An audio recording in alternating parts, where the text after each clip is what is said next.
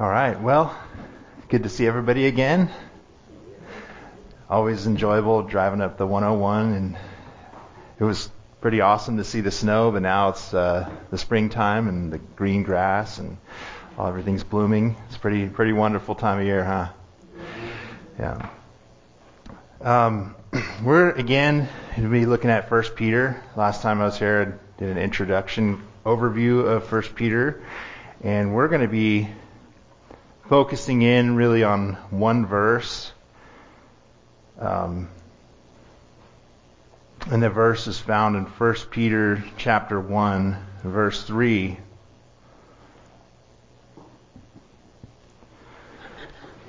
It says this: "Blessed be the God and Father of our Lord Jesus Christ, who according to his abundant mercy has given us a new birth into a living hope through the resurrection of Jesus Christ from the dead." So today I want to talk to you guys about the new birth. If you got a King James version, it's "you've been begotten again to a living hope." So this idea of the new birth. Before we start, let's pray.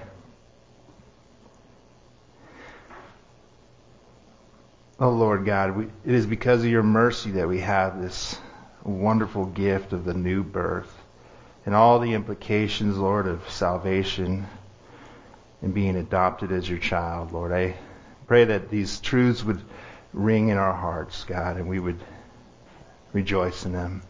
Pray that you'd give us ears to hear. Humble our hearts, Lord. Fill us with your grace. We pray this in Christ's name. Amen.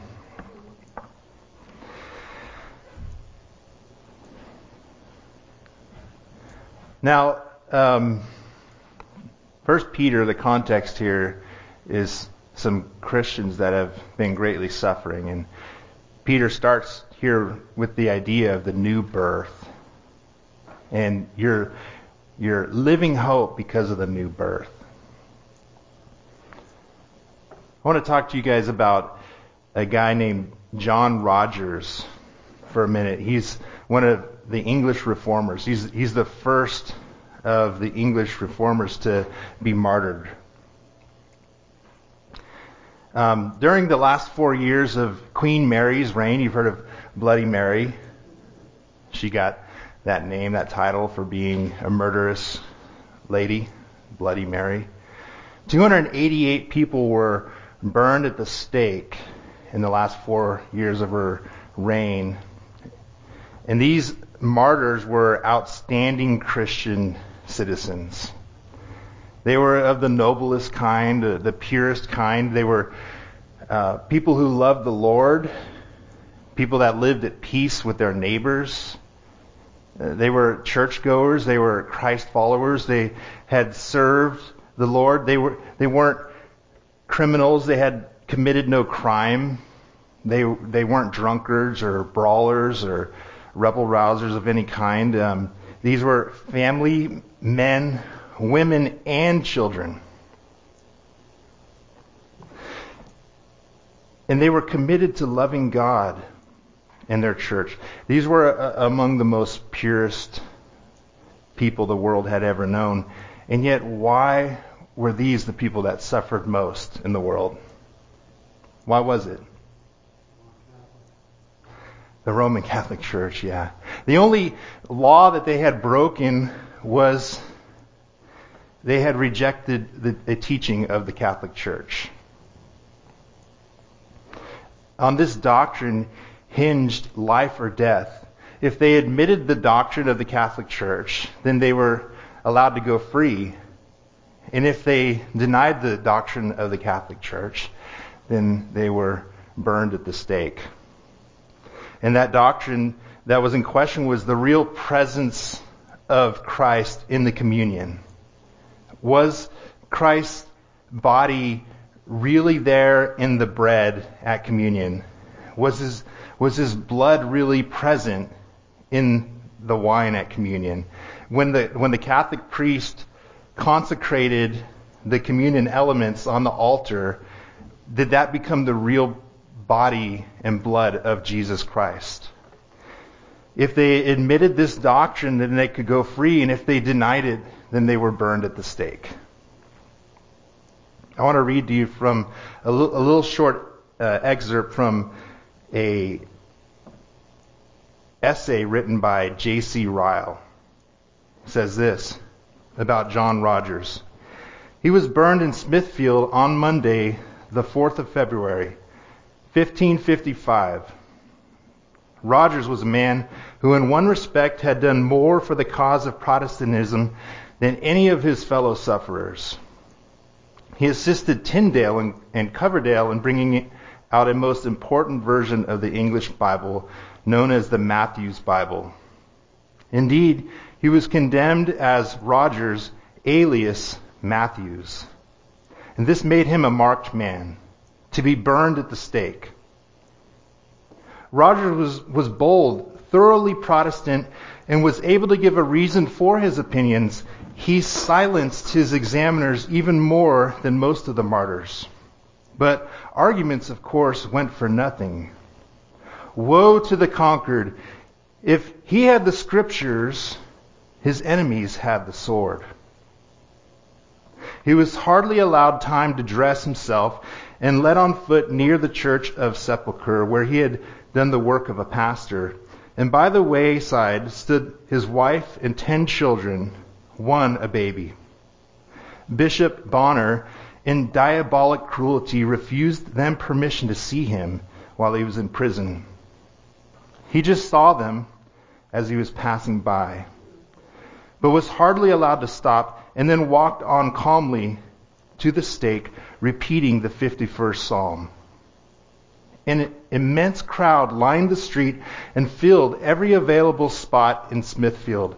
Up to that day, men could not tell how English reformers would behave in the face of death, and could hardly believe that some would actually give their bodies to be burned for their religion. But when they saw John Rogers, the first martyr, walking steadily and unflinchingly into a fiery grave, the enthusiasm of the crowd knew no bounds. They rent the air with thunderous applause. And even Noailles, the French ambassador, wrote home a description of the scene and said that Rogers went to death as if he was walking into his wedding. By God's great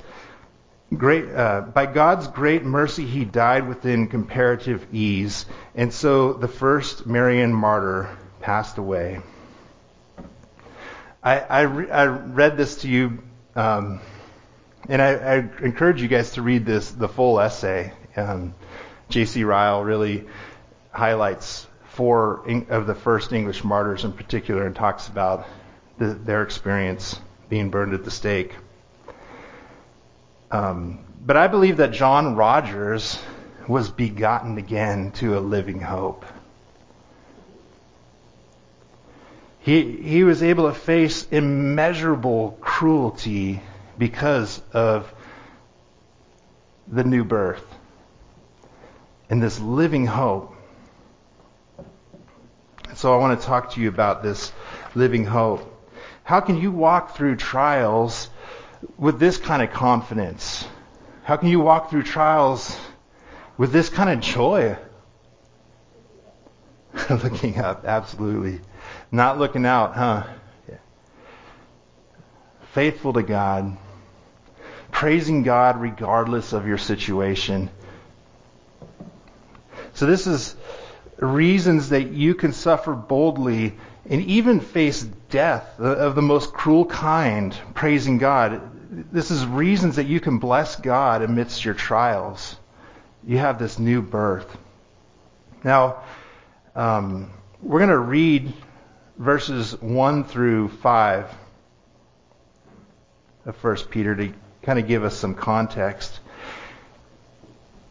Picking up at verse 1, Peter, an apostle of Jesus Christ, to the refugees scattered throughout Pontus, Galatia, Cappadocia, Asia, and Bithynia, elect according to the foreknowledge of God the Father, through sanctification by the Spirit, for obedience and sprinkling with the blood of Jesus Christ.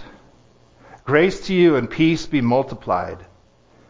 Blessed be the God and Father of our Lord Jesus Christ, who according to his abundant mercy has given us a new birth into a living hope through the resurrection of Jesus Christ from the dead, to an incorruptible and undefiled inheritance that does not fade away, kept in heaven for you, who are protected by the power of God through faith for a salvation ready to be revealed in the last time. As Patty so succinctly said, is we're looking up. That's how you face these trials, huh? With hope. Well, Peter, he praises God amidst this cruelty. He says, "Blessed be the God and Father of our Lord Jesus Christ." A persecution had broken out in the early church here, and these Christians were scattered. Men, women, and children were scattered to Pontus, Galatia, Cappadocia, Asia, and Bithynia. That's why he says to the refugees scattered to these different regions. And these Christians were scattered, leaving behind their family, their friends, their homes, faced to live in foreign lands, couch surfing, leaving it all behind, facing prison, and in some cases, some of them faced martyrdom. All were slandered. All had lost their jobs, and they were leaving much behind. And Peter says, praise God in the midst of all of this. Blessed be the God and Father of our Lord Jesus Christ. And he reminds the persecuted church that they likewise can praise God amidst their trials. That not only can they praise God amidst their trials, but that they ought to praise God amidst their trials. Blessed be the God and Father of our Lord Jesus Christ. And why is that? He has begotten us again to a living hope. God has given us this new birth. Without the new birth, you cannot praise God in trials. You will not praise God in trials. You certainly will not praise God in persecution. Without this new birth, we have no spiritual life. What does begotten mean? Begotten means that you went from non-life to life. You didn't exist in the spiritual realm, and now you do exist in the spiritual realm. You've been born of God, living for God with new instincts, with new hopes, new values, longings for heaven, where God dwells, and therefore living for God in the spiritual realm. Begotten, it means that you actually have a new residency. Heaven is your home now, not this earth.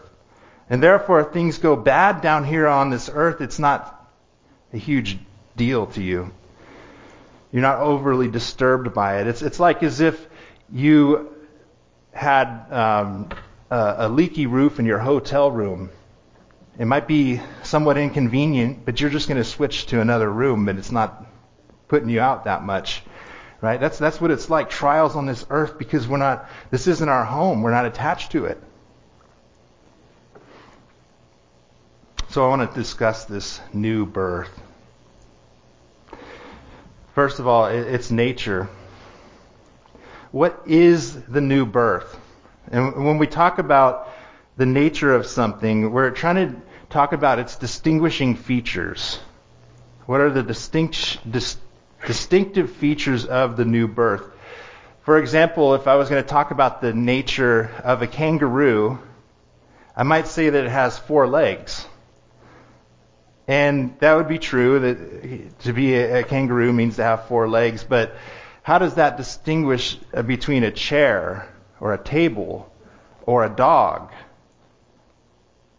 or a lion or something else? What is it about being a kangaroo that makes it a kangaroo? What are the distinctive features of kangaroo-ness?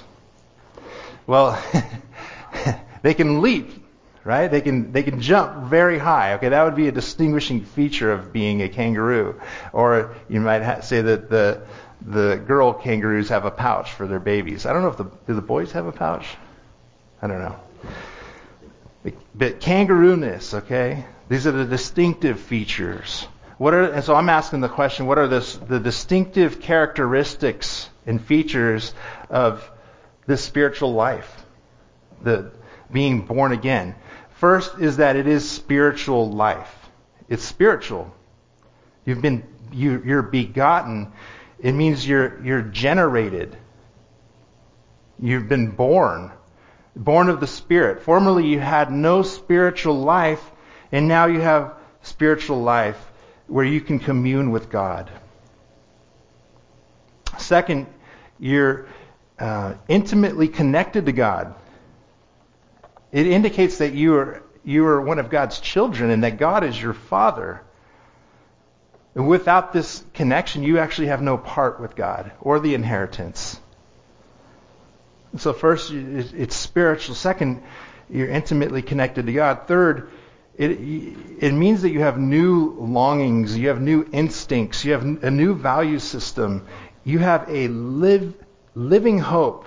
My version of the Bible here in verse 3 says you have a lively hope.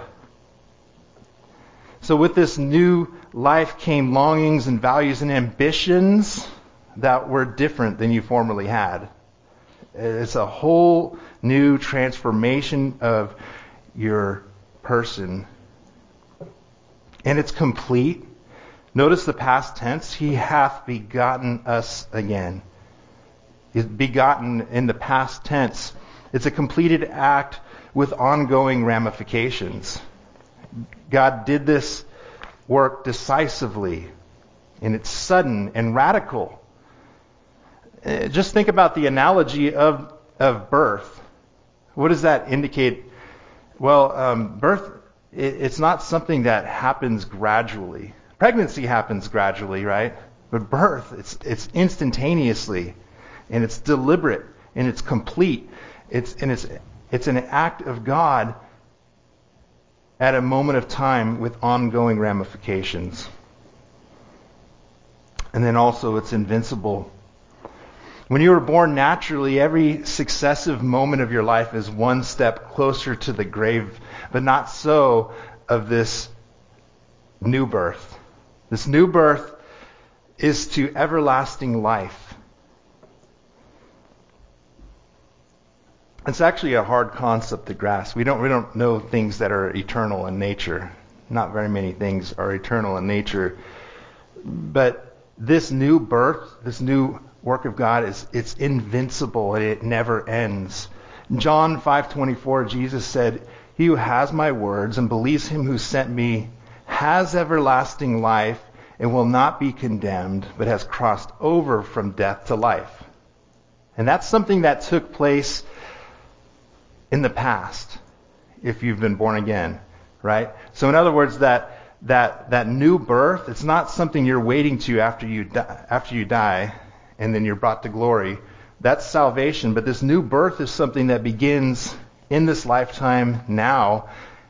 And if it's eternal, by the very nature of being eternal, it means that it's unending, and it will not be taken away, but it lasts forever. And so, if you have this new birth, you can't lose it. It's invincible. It's not like the temporal life that you were given. This is eternal life forever. And seventh, it's known only by its effects.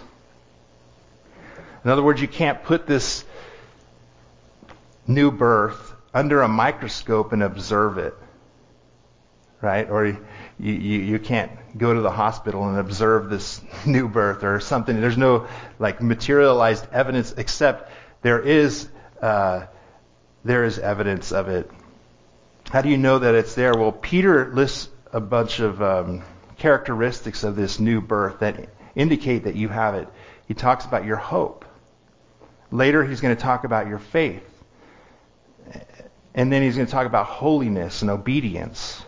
And these are the evidences of the new birth within you. And this is you could say, your spiritual pulse, or the EKG that indicates that you actually have this life existing in you. And so those are the characteristics of this new birth.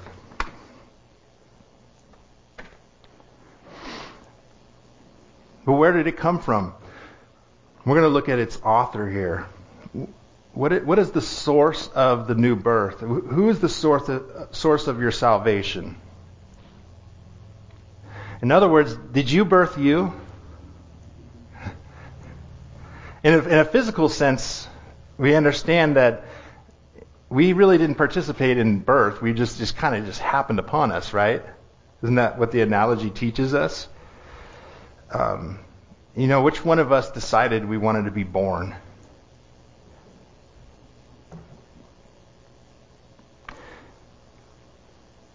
And so this new birth, it's intended to teach us about the origin of salvation. God born you. He decided to save you and to give you that spiritual life. And so it is exclusively the work of God. And that's why he says in verse 3, "Blessed be the God and Father of our Lord Jesus Christ, who," referring back to God, "according to his abundant mercy has given us a new birth." So its author is God.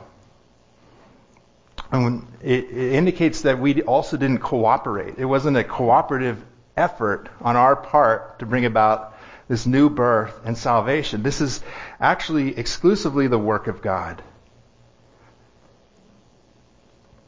And so where did it come from? It came from God.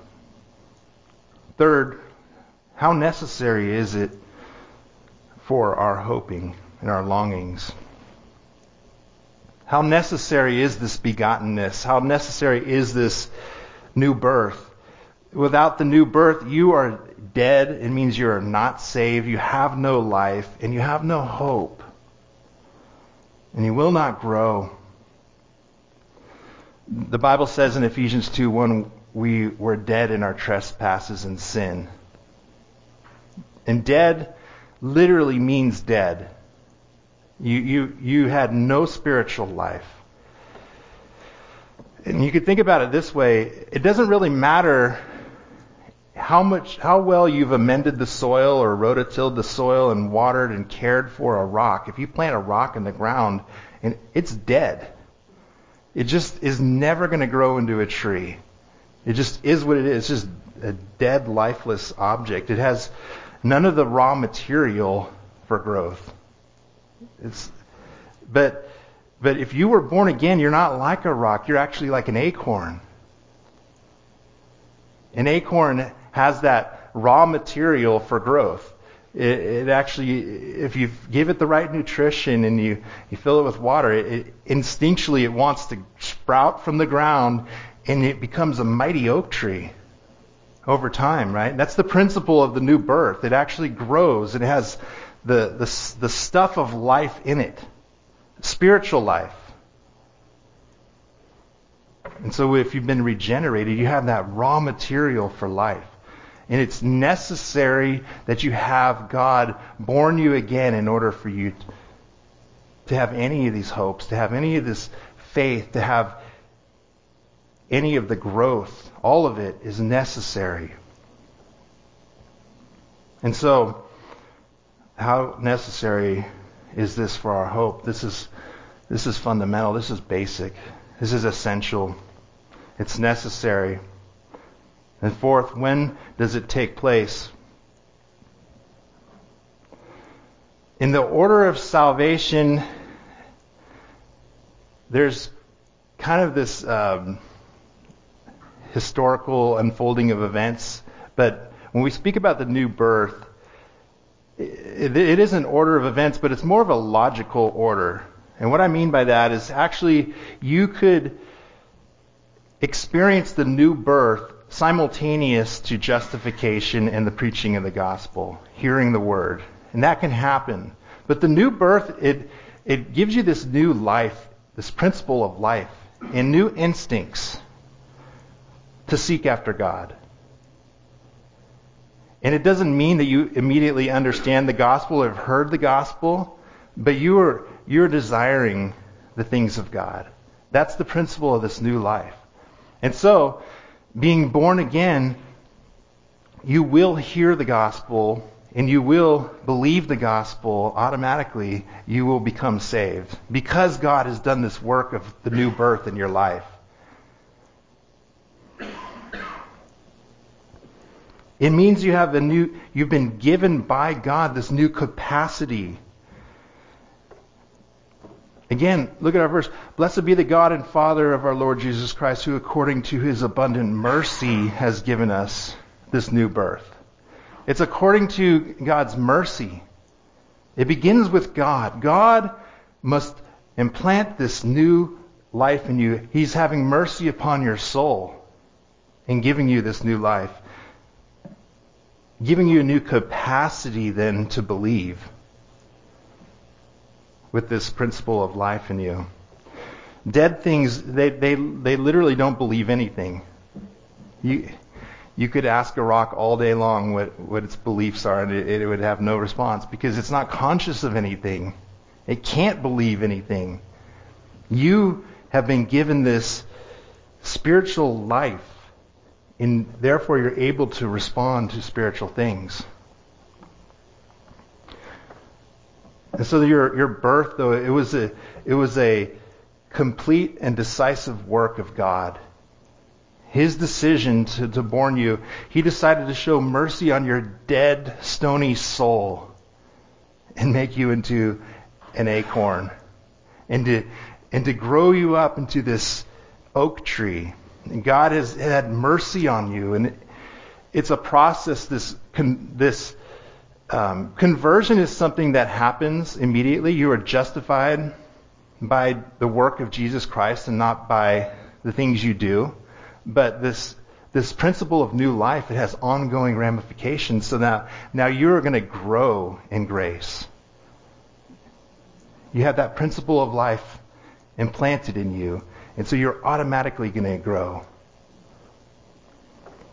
And this is fundamental. Without the new birth, nothing else follows.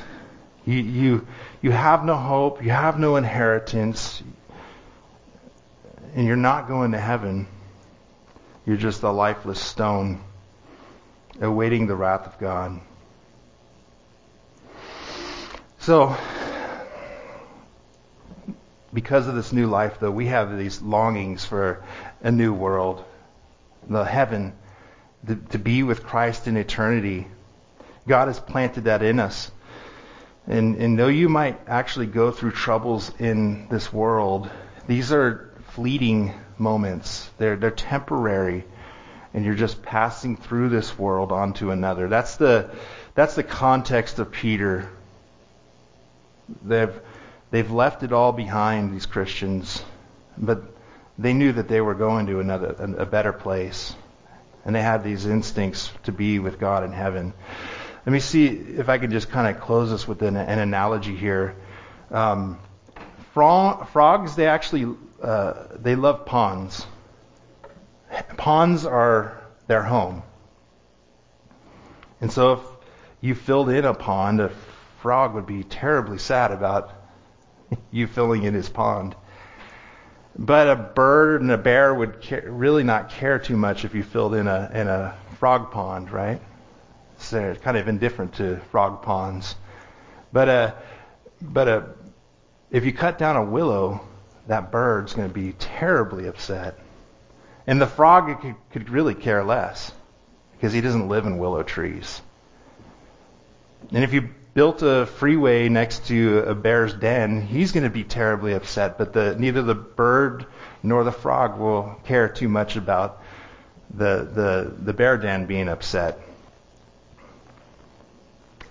Listen, Christians, when things go upside down in this world, we're a little bit indifferent to it. This is not our home. By nature, we have we have a new home. We have a new residency, and it's implanted within our hearts. This world is like a frog pond to us. Heaven is our home. And so that's what this principle of the new birth, it gives us. So if you haven't put your faith in Christ, I would urge you to do that very thing. If you haven't put your faith in Christ, you can't praise God like this. You can't have this joy amidst suffering. You don't have this hope. You don't have that raw material of spiritual life implanted within you. But if you're here today, perhaps God is actually working in your heart. That is a sign that there is spiritual life. You can resist that, but I would encourage you, cry out to God. Say, Lord, I need this salvation. This world is going to burn one day. It's temporary and it's fleeting. God may be working in your heart and giving you this new birth. But you must confess your sins. Don't resist the work of God. Ask Him for forgiveness. And perhaps God is beginning this regeneration in your heart. So trust in the Lord Jesus Christ. He actually suffered on the cross to pay for sin. You can repent of your sin, call out to God and say, I have no righteousness of my own, but I trust solely in the provision you made for a sinner such as I through the work of Jesus Christ when He bled and died on the cross to forgive sins. And if you do that, you actually have this hope, and you can face any trial in this world with longings and hopes in the resurrection to be with God for all eternity. All right, let's pray. Lord God,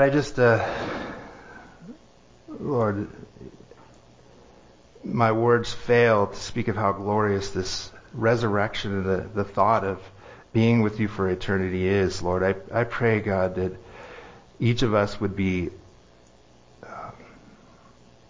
more centered in that truth and understanding of that truth, Lord, that Christ died to forgive sins, but that we might be with you forever in eternity, Lord.